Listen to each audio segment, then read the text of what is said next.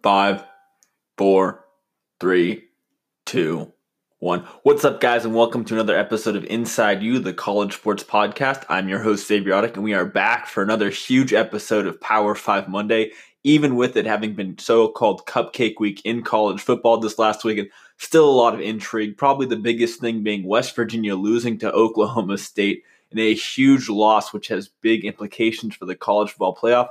If you're a member of the Big Ten right now, you are licking your chops with the Mountaineers loss, knowing that now the only real threat to your conference getting into the college football playoff is potentially Oklahoma. So let's get into it as always. First things first, I was right and I was wrong. I was right that Notre Dame would defeat Syracuse. Final score there, 36-3. The Orange blanked for most of the game. Fortunately, they were able to get a late game field goal to avoid being shut out. Ian Book, 292 yards throwing, 2 touchdowns. Dexter Williams, 13 carries for 74 yards. And if you are a fan of Syracuse, you are concerned about starting quarterback Eric Dungey. He left with an injury. That is one of just many injuries that has kind of plagued Dungey's career at Syracuse. So you're hopeful he returns after the game. And today, head coach Dino Babers said that he appeared better and he was kind of day-to-day going into their game this weekend against Boston College. So we'll see what happens with that. Then I was wrong that Iowa State would defeat Texas. Final score there, 24-10. The Longhorns defense stepping up and coming up with 5 sacks for the game against Iowa State quarterback Brock Purdy. Sam Ehlinger, 1 touchdown running and 1 touchdown through the air.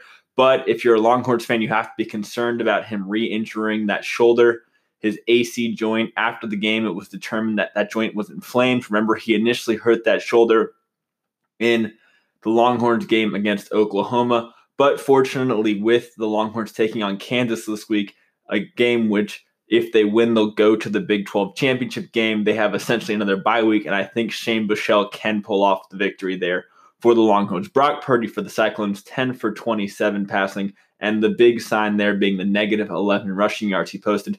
And with David Montgomery only available for half the game, he came up with the only touchdown for the Cyclones. Then I was right that Wisconsin would defeat Purdue, a wild game, 47-44 in triple overtime. That's without Alex Hornibrook for the Badgers. Jonathan Taylor, though, doing his best, 327 yards, an absurd 9.7 yard average, and he comes up with the game-winning touchdown. David Blau for the Boilermakers throwing for 4 touchdowns, and the real story here being Jack Cohn, 16 for 24 and showing serious improvement after he was essentially thrown to the wolves against Penn State a couple of weeks ago.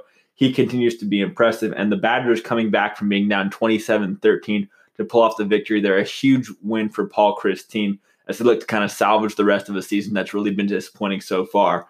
Then I was wrong that Oklahoma State would lose to West Virginia. Final score there, 45-41. The Cowboys were down 17.5, but continued to fight hard. Taylor Cornelius, 5 touchdowns, including the game winner to Tylan Wallace.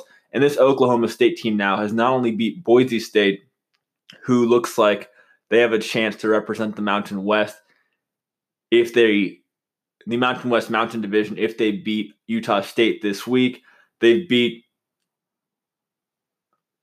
Texas, and now they beat West Virginia. And I expect to see the Cowboys ranked in the next college football playoff rankings this week, probably at 25 would be my guess. So huge win for Gundy's team. This has definitely been a difficult year for Gundy. There was a lot of made out of the transfer of Jalen McCleskey and kind of the fallout from that, and Gundy's staff telling reporters that they would not be able to ask questions about it, risking the penalty of being banned for the rest of the season. But fortunately, he turned things around on the field, and this is a very impressive performance from this team, and I think they're going to be a huge force in the Big 12 next year. So then I was right that UCF would defeat Cincy. Final score there, 38-13. And the real story here being the Golden Knights defense holding Desmond Ridder and Michael Warren to a less than stellar performance. Mackenzie Milton continued to impress. He had a big throw to Adrian Killins Jr. that really broke the game open.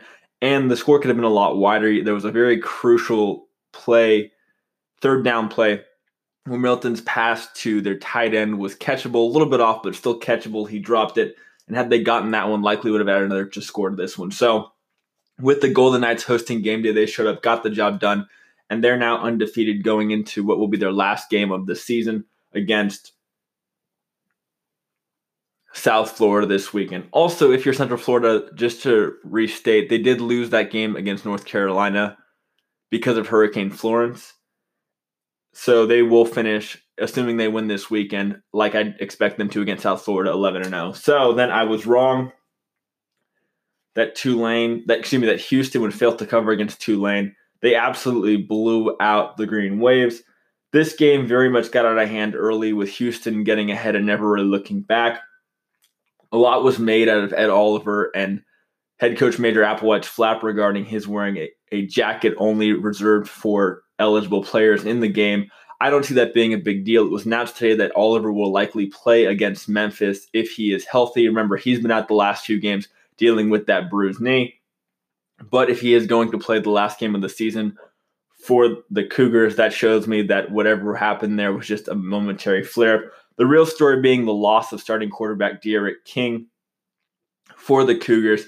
He's been having a very impressive season in Kendall Briles' system. He's now gone for the rest of the year with the torn meniscus, but the Cougars still likely to represent their side of the American in the conference championship game against UCF. So then I was right that Nebraska would defeat Michigan State. Without Brian Lewerke, the Spartans' offense continued to struggle. Nebraska hit 3 fourth-quarter field goals to pull off the victory here, and just another impressive victory for Scott Frost as he looks to continue to build that program and move forward. Then I was wrong that Virginia Tech would defeat Miami. Final score there, 38-14. And Cozy Perry, after being an up-and-down year so far in the opportunities he's had a better game, 21 for 34, 2 touchdowns through the air, 1 running. Cameron Davis added another 2, and Miami snapping a 4-game losing streak and getting back on the right track. Then I was right that Temple would defeat South Florida. The Owls were down 17-0 at halftime, but they came from behind on the back of 5 second-half turnovers. This is the 4th straight loss for Charlie Strong's team, and Temple very much the number 2 team in that American Athletic Conference Eastern Division, right behind Central Florida. But unfortunately, we won't get to see them play each other again, but still very impressive what the Owls are doing. Then I was wrong that Tennessee would defeat Missouri. Final score there, 50-17, and Drew Lock was just an animal in this game, 21 for 30, 257 passing yards. And if you're a Vols fan, you have to be concerned about both starting quarterback Jarrett Guarantano and Marquez Calorie suffering injuries. They're day-to-day going into Tennessee's last game of the season against Vanderbilt this weekend. Then I was right that Fresno State would defeat San Diego State. Final score there, 23-14. For the Aztecs, both Ryan Agnew and Christian Chapman saw time under center. Unfortunately, neither was able to lead the Aztecs to the victory here, and Fresno State now is going to the Mountain West Championship game, where they'll represent the West Division and will either play Boise State or Utah State, depending on who wins that game this weekend. Then I was wrong that Arizona State would defeat Oregon. Final score there, 31-29. Justin Herbert, 262 passing yards and 2 touchdowns, and they were able to hold off a Sun Devils comeback. Could have been Herbert's last game in Autzen Stadium. We're waiting to see whether he decides to go to the NFL draft or return for what would be his senior year in Eugene. I expect him to go, but who knows what happens there. And with them having Oregon State this weekend, very likely that they pull that one off too. So then I was right that UCLA would pull off the upset over USC. Final score there, 34-27. And this was a game where the Trojans just continued to struggle like they have all season.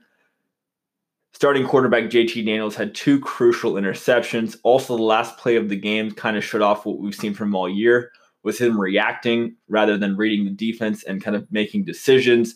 With the Trojans needing a crucial first down, not only did he throw to high school teammate Amon-Ra St. Brown, who was short of the yardage, but he also had double coverage on him, a man underneath him and above him, and would have been likely short of the first down had he even caught the pass.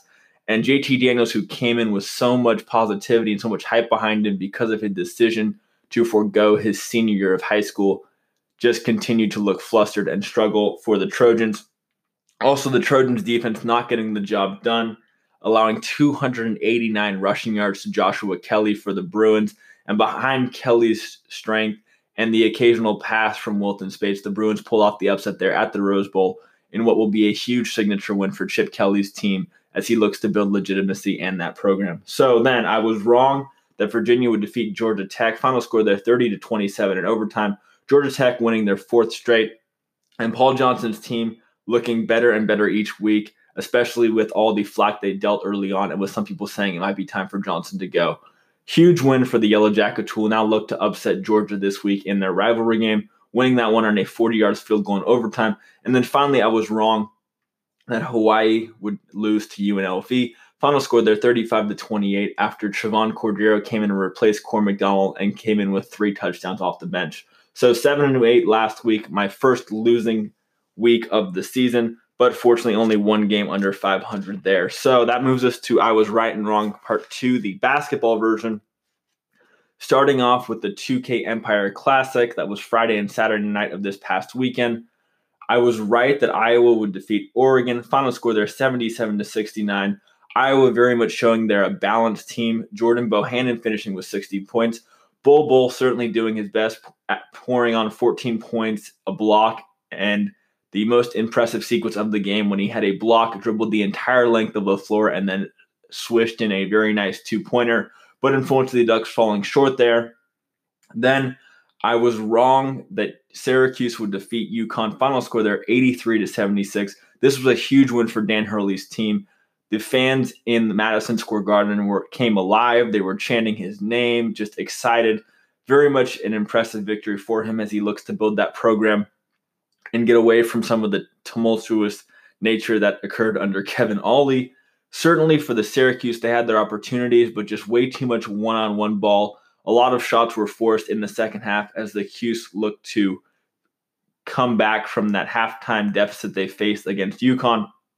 And most impressive, Alterique Gilbert for the Huskies, 16 points, and really when the Huskies needed someone to take a big shot, he did it, coming up with a huge 3-pointer and a huge victory for the Huskies, like I said. Then I was right that Gonzaga would defeat Texas A&M. Final score there 94-71. Zach Norvell, 22 points for the Huskies. Rui Hachimura adding in 18. For the Aggies, Savion Flagg, 18 points. The Zags winning that game without Killen Tiley as he continues to struggle with an ankle injury. Certainly a big, impressive victory for the Zags going into the Maui Invitational, which I'll get to in a little bit. Then I was wrong that Syracuse would defeat Iowa in the championship game. Rather, Iowa defeated UConn. Final score there 91-72. Dan Hurley being ejected from the game. Still a little bit unclear what exactly he said, but with the moments winding down and it looking like the Huskies were going to lose, he kind of went and crouched over by the scorer's table. He must have said something regarding the refs, and that resulted in his ejection from the game. Iowa, very impressive, looking like they'll be a force in the Big Ten. Luke Garza, the MVP of the of the 2K Empire Classic. I don't think anyone would have thought that going into the weekend. And after having watched their performances against Oregon and UConn, and then watching Indiana struggle to deal with Arkansas's pressure, losing that one 72-73, I really am impressed with this Hawkeyes team. And looking at kind of the Big Ten this year, which I think we're going to have a lot of parity between Indiana, Michigan State, Iowa, and Wisconsin, certainly the Hawkeyes could be a legitimate threat to win their division and potentially the Big Ten this year. So then I was right regarding all of the initial games of the Maui Invitational. Auburn beating Xavier. Final score there 88-79.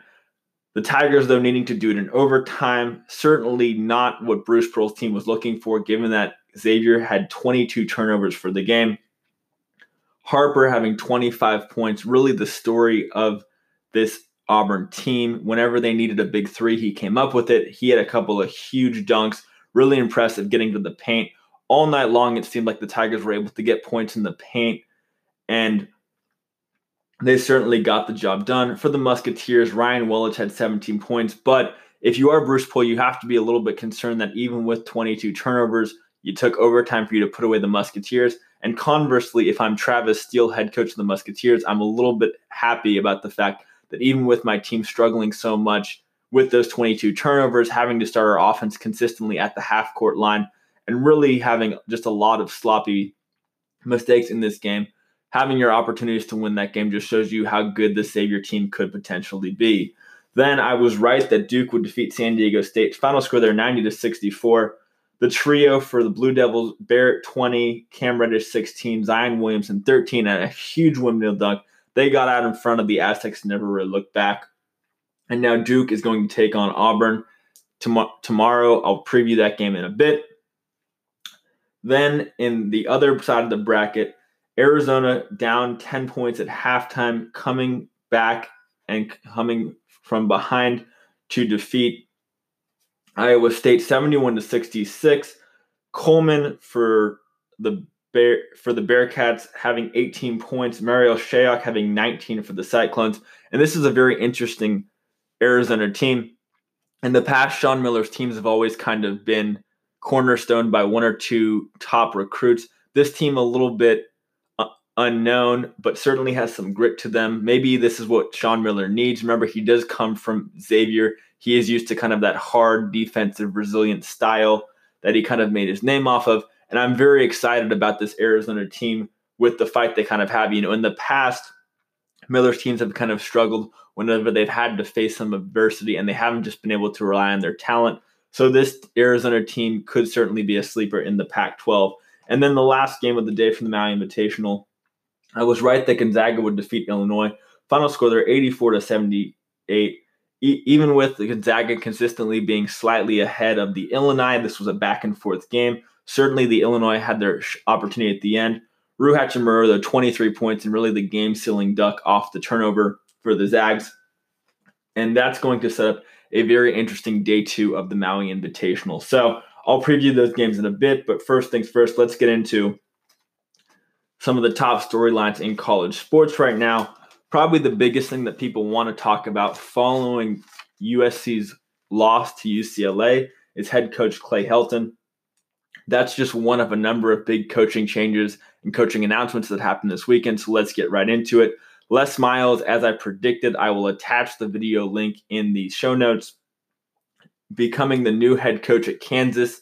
This is after Kansas fired former head coach David Beatty, although he will continue to coach the Jayhawks for the remainder of their season, which should end this weekend against Texas. Certainly not much of a surprise, given Myers and Jeff Long had former connection, having previously worked together at Michigan. But this is now a very intriguing hire for this Jayhawks program that has very much struggled with stagnancy the last few years. Initially it was thought that Miles would be brought on to assist the Jayhawks with the $300 million renovation project of Memorial Station. But today, Jeff Long announced that actually that money is going to be put into the program, and they're going to look to build it from the ground up.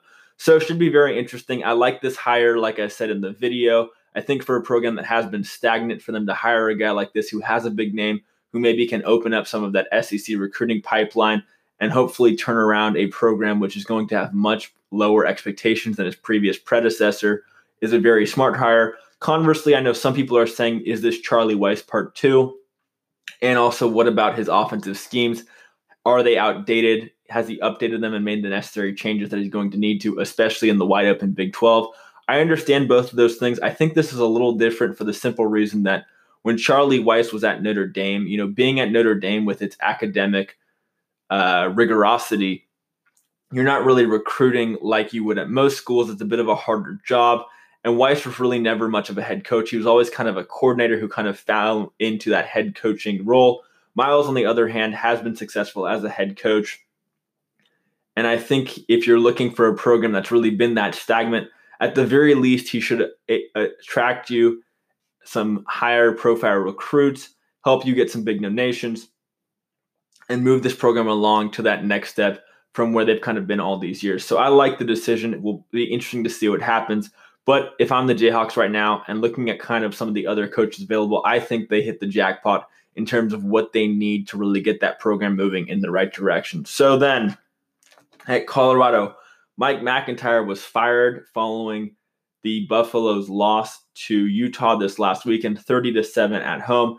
Remember, the Buffalo started the season 5-0, starting quarterback Steven Montez and Laviska Shenault, wide receiver, were doing great things. Shenault was looking like a Heisman Trophy candidate, but since then they've lost 6 straight.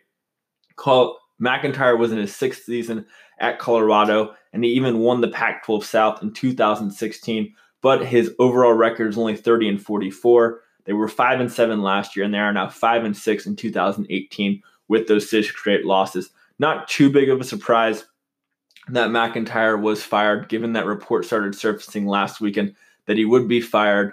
But initially, the Athletic kind of put a dampen on some of those rumors. However, since then, following that loss, they have decided to make a change there. And the real kind of factor for me that said that McIntyre might not be long for Buffalo is both of his former coordinators, Brian Lindgren and Jim Leavitt, leaving for other programs within the Pac-12. Lindgren going to Oregon State, Leavitt going to Oregon. Certainly not a good sign when your coordinators are leaving you for other programs in conference. Speaking of who might replace McIntyre at Colorado, a couple of names have popped up. Mark Helfrich, the former Oregon head coach. I don't know if I think Helfrich would be a great fit for that program. You know, he had trouble at Oregon where you have that Nike factory behind you. Recruiting is going to be a lot easier. And his tenure did not end well at Oregon, 4-8 in 2016. Although he has spent some time with the Chicago Bears, he's currently their offensive coordinator. Maybe he's learned some things since then. He's only 45 years old, but that's very much a hard sell for me for a guy whose last time on a college sideline really did not go well.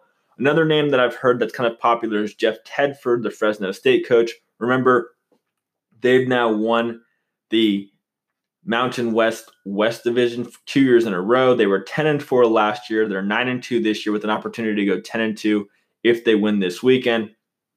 Also, he's previously coached at Cal, but at 57 years old and with him coaching in his alma mater, UNLV, it's a hard sell for me to believe that Tedford would want to leave, especially when he can likely be in for a job at Fresno State for the long term. Does he really want to undergo another rebuilding effort? I don't think so.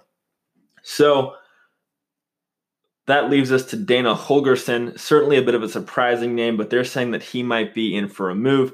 He's only 47 years old, and with Will Grier leaving after this year, maybe he decides it's best to move on, avoid the definite letdown year, which will likely be next year. But one of the things that concerns me about this is even with Holgorsen being in the Big 12, which isn't quite as quite as cash plentiful as some of these other schools, he'd likely have to take a pay cut, and some of his assistants would have to take a pay cut out Colorado. If you're unaware, Colorado is one of the most difficult programs to pay coaches because it is almost entirely funded through state money. That makes it very difficult to get the legislature to up the salaries of coaches. That's one of the big issues that McIntyre had was retaining his assistants, because as soon as anyone made a name for themselves, they knew they could get a higher paying, better job elsewhere. So bit of a difficulty for me to believe that Holgorsen will want to undertake the difficulties he's going to face recruiting to Colorado, although granted, West Virginia, certainly he had his own challenges trying to recruit there, but that plus the pay cut is a hard sell for me, although he is only 47 years old. And then the name that I think is most likely to get this job, Brian Harrison, Boise State's head coach, only 42 years old. He's been head coach at Boise State for a couple of years now. He has a 51-14 overall record, while at Boise State, 58-19 overall. They were 9-2 last year, and this year, they were 9-2 this year, and they've got a shot to win the Mountain West Mountain title if they defeat Utah State this weekend. That would be the second time in a row, and an opportunity to be Mountain West champions 2 years in a row. Here's a guy who served under Chris Petersen previously. Maybe he likes what he's seen from Chris Petersen being able to do at Washington, where, yeah, you're a Power 5 head coach, but the expectations are so much lower than a USC or a Texas or another one of these Bluebird programs that they like kind of the anonymity of being there. So he's my pick to fill that job. We'll see what happens there, though. That moves us along then to USC, my alma mater. Clay Helton, obviously under fire right now following the Trojans' loss to at the time, 2-8 UCLA team. This is his fourth season as head coach of the Trojans, his third full time. He's 32-16 as a head coach. and he's 5-6 so far on a 2-game losing streak and likely going to miss out on bowl eligibility this weekend when the Trojans take on Notre Dame. This is a bit of a curious case in that the fan base really has never embraced Helton. He was kind of an okay sure hire following the way Steve Sarkisian's fallout happened. The school was still trying to get away from the sanctions that had really stunted the growth of that football program. But since then, he's done a decent job. They did win the Rose Bowl 2 years ago with Sam Darnold under center. Last year, they did win the Pac-12. But then this year, certainly didn't get off to a great start with those losses to Stanford and Texas. And then since then, things really haven't gotten too much better. Now, while I would love to see the Trojans make a move from Clay Helton just because I've never been a personal fan of him, frankly, I just don't think he has the personality to deal with a program the size of USC. One of the difficulties here, and the reason why I think he has to come back, is the contract extension he received in the offseason. In case you're unaware, in the offseason, Athletic Director Lynn Swann thought it best to give Helton a contract extension through the 2023 season. It's believed that he's earning right now about $5 million a year, which means he has $25 million left on that extension. Also, to add even more insult to injury, both offensive coordinator T. Martin, who was relieved of play calling duties a couple of weeks ago, and defensive coordinator Clancy Pendergast both received contract extensions in the offseason. That means that probably in total, we're looking at about a $30 million buyout all told when you factor in the other coaches and staff whose contract which they have bought out as well. And frankly, I just don't see USC making that investment, even with the fan dissatisfaction being as high as it is. Also, one of the other difficulties with this USC job is who do you have to replace Helton if they do decide to make a move? Certainly, there are some intriguing names out there. Jeff Brom at Purdue, Dino Babers at Syracuse, and Mike Leach at Washington State. All people who I think would at least be intrigued with the job. I'd love to see what Brom and JT Daniels could do if the two teamed up. People have said kind of quietly that Brom is a quote-unquote quarterback whisperer. With JT Daniels looking so flustered and possibly a bust, I'd like to see somebody come in who really could give him the attention he needs to get back to the previous highs he had while in high school. But would any of these people really be interested in coming to this program right now? Brom, they're saying, is going to end up at Louisville if he goes anywhere. I think Dino Babers is content at Syracuse. I think they're going to give him another big extension in the offseason. And Mike Leach did just come off an extension with Washington State, and I kind of see him sticking there now.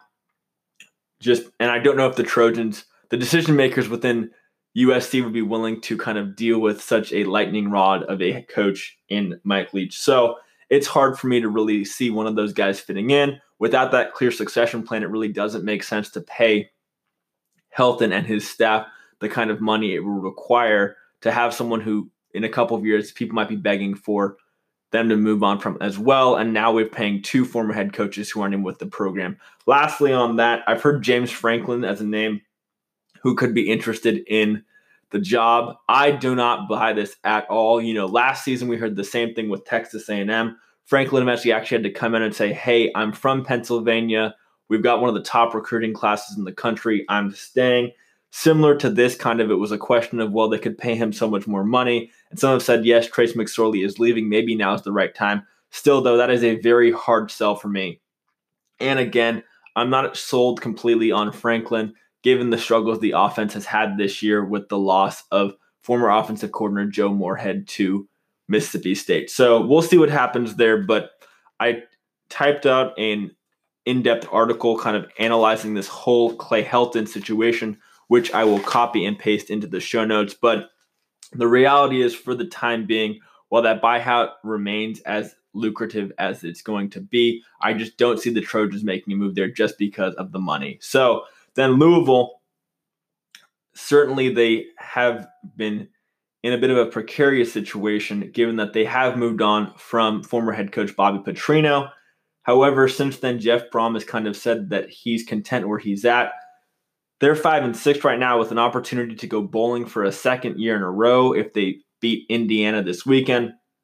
So that leads us into a situation of who might be best if Brom decides to stay at Purdue. I've said it previously, but maybe Brom has looked over at what Pat Fitzgerald's been able to do at Northwestern and liked what he's seen. They say that Purdue has some of the best facilities in the world. Certainly with the success he's had, that football program will probably only receive more and more investment. And maybe he's content in the situation he has, where even if he doesn't have the best players, he likes just kind of the environment he's living in. So Neal Brown, I think, should be the favorite to get that job if Brohm decides he doesn't want it. He's the Troy head coach. He's 34-15 as a head coach there. They're 9-2 in 2018. And last year they had that huge upset over LSU. Neal Brown is from Kentucky. He played at Kentucky. Certainly, I think it'd be a little bit easier to get him to come home.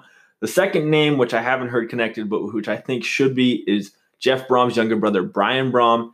He was the quarterbacks coach at Western Kentucky under Jeff, and he is the offensive coordinator and quarterbacks coach at Purdue. He's part of that Brohm family. If you can't get the older brother, why not try the younger brother? He's still part of that Louisville Brohm family. I think he'd be a good hire for a program that's really struggling and needing direction right now. So those are two names there. And then lastly, the most intriguing program right now without a head coach, or at least a full-time head coach, Maryland. They announced a couple of days ago that they had hired an executive search firm, Parker Executive Search, based in Atlanta, to find their next head coach.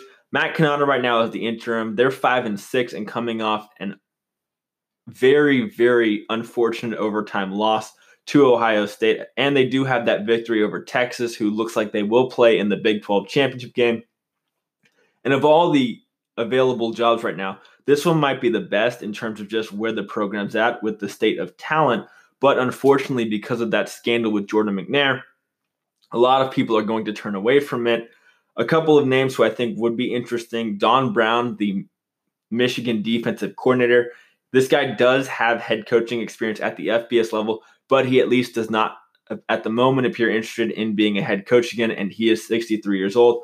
Another guy who I think would be interesting would be Ryan Day, Ohio State's offensive coordinator. He was 3-0 as the interim head coach for the Buckeyes, but very hard for me to believe that they'd be able to sell another Urban Meyer disciple in Day to that Maryland fan base, especially with DJ Durkin having been a Meyer disciple. So I just think that connection alone eliminates him. So then that results in maybe Matt Canada getting the interim tag removed. Certainly, Ole Miss has kind of had varying results with that, with what they've done with Matt Luke. But maybe that's the best thing to do right now. Give yourself another year to get away from this Jordan McNair scandal. Let the program kind of shake it out. Let Wallace D. Lowe retire. Find out who the new president's going to be. Give Damon Anderson a chance to kind of write things in the athletic department and then move on. Right now, that would be my guess. If they were going to do something, what they do is they do make Matt Canada the head coach for at least the foreseeable future. But if not, like I said, I'd love to see them hire Don Brown. This is a guy who's made a name for putting together some of the best defenses in the country, which Maryland is going to have to do if they're going to ever compete against those better Big Ten teams. Also, the offense is always about one play away from being able to win a game. They've certainly had their moments. So if they kept Canada as offensive coordinator, I think the two-headed monster of Canada and Brown could be very interesting to see. So that moves us along to kind of a bit of a more funny story. Bevo, the Texas's live mascot, will not be on the sidelines against Kansas. Kansas has a rule against live mascots. So unfortunately, with the Longhorns looking to pull off a victory and send themselves to the Big 12 title game, they'll have to do so without Bevo's lucky horns. And then moving along to college basketball, Brian Tubbs Bowen II, it was announced today, will be suing Adidas for a number of claims: bribery, fraud, laundering. Basically, he's saying that Adidas willfully and negligently tampered with him and committed a number of illegal acts with no concern or regard for him or his eligibility, and they've gotten away scot-free. Certainly an interesting case. I don't see this going beyond potentially a settlement. Also, with Brian Bowen Jr., you have to wonder if there might be a case of unclean hands. Certainly, he has said repeatedly that he had no idea that his father was paid that $100,000 from Louisville by TJ Gasnola. If they ever did get to discovery, that's something that really would be hard-pressed against him. And looking at Adidas and their liability, certainly a question of whether what these guys were alleged to have done and convicted of in that first pay-for-pay trial was within their scope of employment. It certainly looks that way just from an outside perspective when you detail the grassroots program and how these guys were getting paid for playing on various circuits and club teams and even getting paid to go to certain high schools. But whether there's a legitimate paper trail to prove that and whether they could get the proof they need to really build that case would be hard for me to believe. If it was outside of his scope of employment, these runners, Christian Dawkins, TJ Gasnola, it'd be very hard for Adidas to be liable for that. But really the bigger issue here is I don't think either Brian Bowen or Zion Williams should be held liable for the punishment of their parents. If either of them commits a crime, their parents don't go to jail. They do. And I think maybe this might be opening up a good middle ground for Adidas where maybe as soon as these guys become prospects, they themselves are looked at as kind of individual spheres separate from their parents. And that might be a way to kind of mediate some of this issue where a lot of times you have an uncle or other quote unquote decision maker being the one who actually results in this player being penalized and losing their eligibility. So certainly going to be interesting to see how this goes along. But like I said, I don't see this getting very far. If this were to go anywhere, probably a settlement that we never end up hearing about. But I like the decision by Brian Tuggs Bowen to kind of force the hand of Adidas. We'll see what happens, though. Then that moves us along to previewing the top basketball games of the week. Tomorrow, Tuesday, we have the second round on both sides of the Maui Invitational. Duke taking on Auburn. Duke certainly right now the high-flying college basketball rock stars behind that trio of freshmen. They're going to take on Bruce Pearl's Auburn team. Looking at that Auburn game against Xavier, like I said earlier, even with Auburn having forced 22 turnovers, really being in the passing lanes, getting their hands on things, getting out in front, for them to struggle to really put away that Xavier team concerns me. Against Duke, they're going to have to play the game of their lives, and for that reason, I think the Blue Devils take it. Although I will say if Harper continues to play like he did today, this game could be fun and back and forth with potentially Duke only winning by a few baskets. Then in the other winners brackets game, Arizona taking on Gonzaga. Gonzaga, like I said, still the number 3 team in the country. A lot of hype when you look at Zach Norvell and Rui Hachimura and some of the other guys on that team. Also, Gino Crandall to me is probably the guy who hasn't received the attention he deserves. This guy is just a gamer. He's all over the place. He's causing steals. He's getting rebounds. He's getting into transition. He's a guy that I just love to watch to play. Lots of energy off the bench for him and this Gonzaga team. But I've got Arizona pulling off the upset here. Even with Gonzaga looking very balanced and being a very tough team and playing in that Mark Few system, I think that they're definitely beatable. And like I said earlier, this Arizona's team's resilience certainly does make me think that they're going to do better than Sean Miller teams of the past. And for that reason, I have the Bearcats pulling off the upset in what should be a very fun back and forth game. Then in the losers bracket, we've got Xavier taking on San Diego State. I've got Xavier winning that one there. San Diego State, a lot of athletes. But this Xavier team, even with losses now to Wisconsin and Auburn, is still very talented. If they can just put it together, minimize the turnovers, they should get the job done. And in the second game, I've got Illinois defeating Iowa State.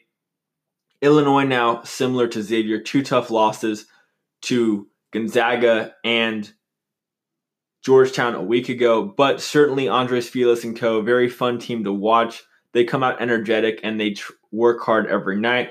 I think they beat an Iowa State team that's just a little bit less talented than them, although that should still be another fun game. Then that moves us along to the finals Wednesday. I've got Duke over Arizona, likely a blowout there as I expect Duke to get into transition early and never really look back. And then in a non-Maui invitational game, Wisconsin taking on Stanford. Stanford, a bit of a question mark going into this game, given that their game against Wofford this last weekend was canceled due to the California fires. The last time we saw them, they lost to North Carolina 90-72. Ethan Happenco, like I said, had that big win over Xavier a couple weeks ago. He continues to show off his increasingly well-rounded game, and I think they get the job done here over the Cardinals. So that moves us along to college football. I know this is feast week for college basketball, but in my opinion, it's feast week for college football as well. Lots of fun rivalry games all week. On Thanksgiving, we have the annual Egg Bowl between Mississippi State and Ole Miss. Mississippi State favored by 10.5 there. They're coming off a 52-6 victory over Arkansas. Ole Miss losing to Vandy 36-29 in overtime. And even with Ole Miss having all that hype coming into the season with Jordan Ta'amu and the nasty wideouts, they certainly haven't panned out. And with this likely being their last game of the season, I expect them to come out ready to play. Remember last year, following the injury to starting quarterback Nick Fitzgerald, the Rebels were able to get the job done there. But this year with Nick Fitzgerald back and healthy and the tandem between him and Colin Hill, I expect Mississippi State to get the job done, and Nick Fitzgerald ending with a last Egg Bowl victory on his way out from Mississippi State. So then on Friday, we've got Virginia traveling to Virginia Tech. Virginia favored by 4 there. They're coming off that loss to Georgia Tech in overtime. Virginia Tech also coming off a loss to Miami. Really, the story of this Virginia Tech team all year hasn't been the offense, but the defense. Bud Foster's defense suffered a lot of injuries and suspensions early, and they never really recovered. Virginia, on the other hand, has won a lot of games just because of their strong defense and ball control style, and I think that's what separates them there and allows them to get the job done. So I've got Virginia Tech pulling off the upset here because I think the offense is going to come out and play and put this one out of Virginia's reach. Then Oklahoma traveling to West Virginia. Oklahoma favored by 1.5. West Virginia coming off that loss to Oklahoma State on the road. Oklahoma beating Kansas 50-5-40. Certainly the 40 points they allowed to the Jayhawk made them the ire of Texas player Brecken Hager. But Oklahoma all year has just looked slightly better than the Mountaineers, a little bit more well-rounded.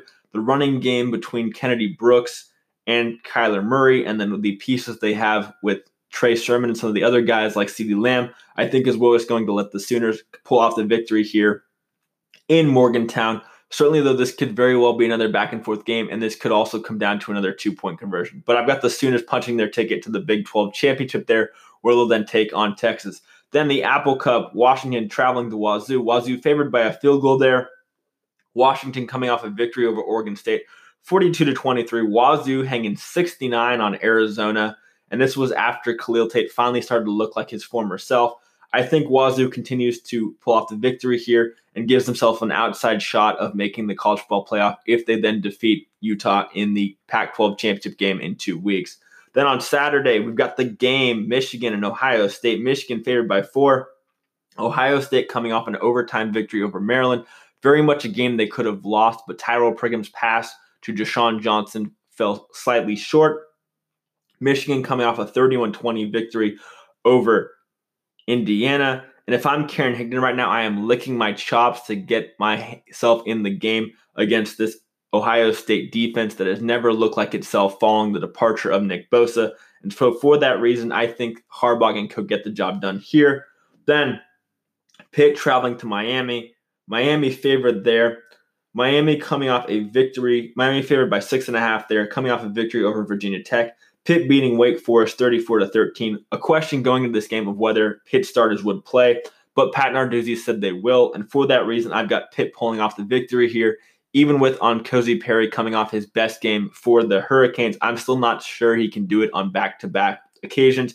He had a previous monster game against FIU, but then he looked normal the week after that, and I think he comes back to life here, and the Panthers get the job done. Then the Iron Bowl, probably one of the least intriguing Iron Bowls of recent memory. We've got Auburn traveling to Alabama. Alabama favored by 24. Both teams coming off victories over FCS schools in Cupcake Week. And while I do think the Crimson Tide get the victory here, I don't see them covering that 24-point spread. They had a 52-point spread against Citadel this last week in which they were unable to cover as well. And then finally, LSU traveling to Texas A&M. A&M favored by 2.5. They're coming off a 40-120 victory over UAB, a team that's going to the Conference West Championship game. LSU coming off a 42-10 victory to Rice.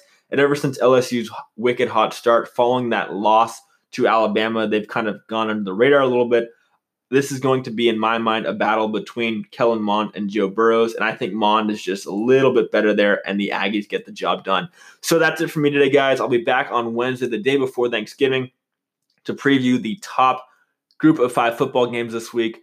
Similar to the Power 5 early fun games this week, as a lot of these his championship games will be decided in the next few days.